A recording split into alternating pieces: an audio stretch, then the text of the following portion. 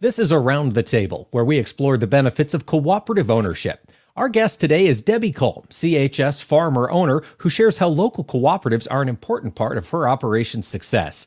Debbie, what can you tell us about your operation and how much you work with cooperatives?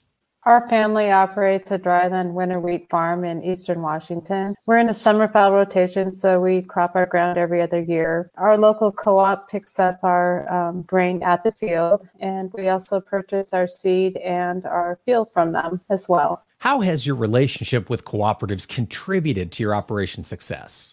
One of our largest struggles we faced the past 2 years is the ability to hire the labor force needed during our peak seasons. So having our grain picked up at the field has alleviated some of that struggle, as we no longer run our own trucks or build our own home storage. During seeding, we also have our seed delivered directly to the farm, and this has enabled us to harvest and plant with just our full-time employees. Debbie, what advantages do cooperatives provide that you found other businesses don't? The cooperative structure has allowed us as the end users to have an impactful influence on the cooperative's operations. With common goals, cooperatives and producers are able to work together in greater efficiencies. What would you tell other farmers about the value of being a cooperative owner?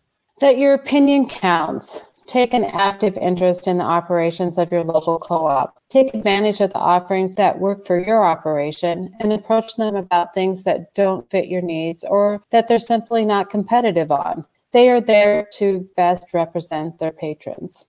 That's Debbie Culm, CHS farmer owner. Debbie, thanks for joining us today.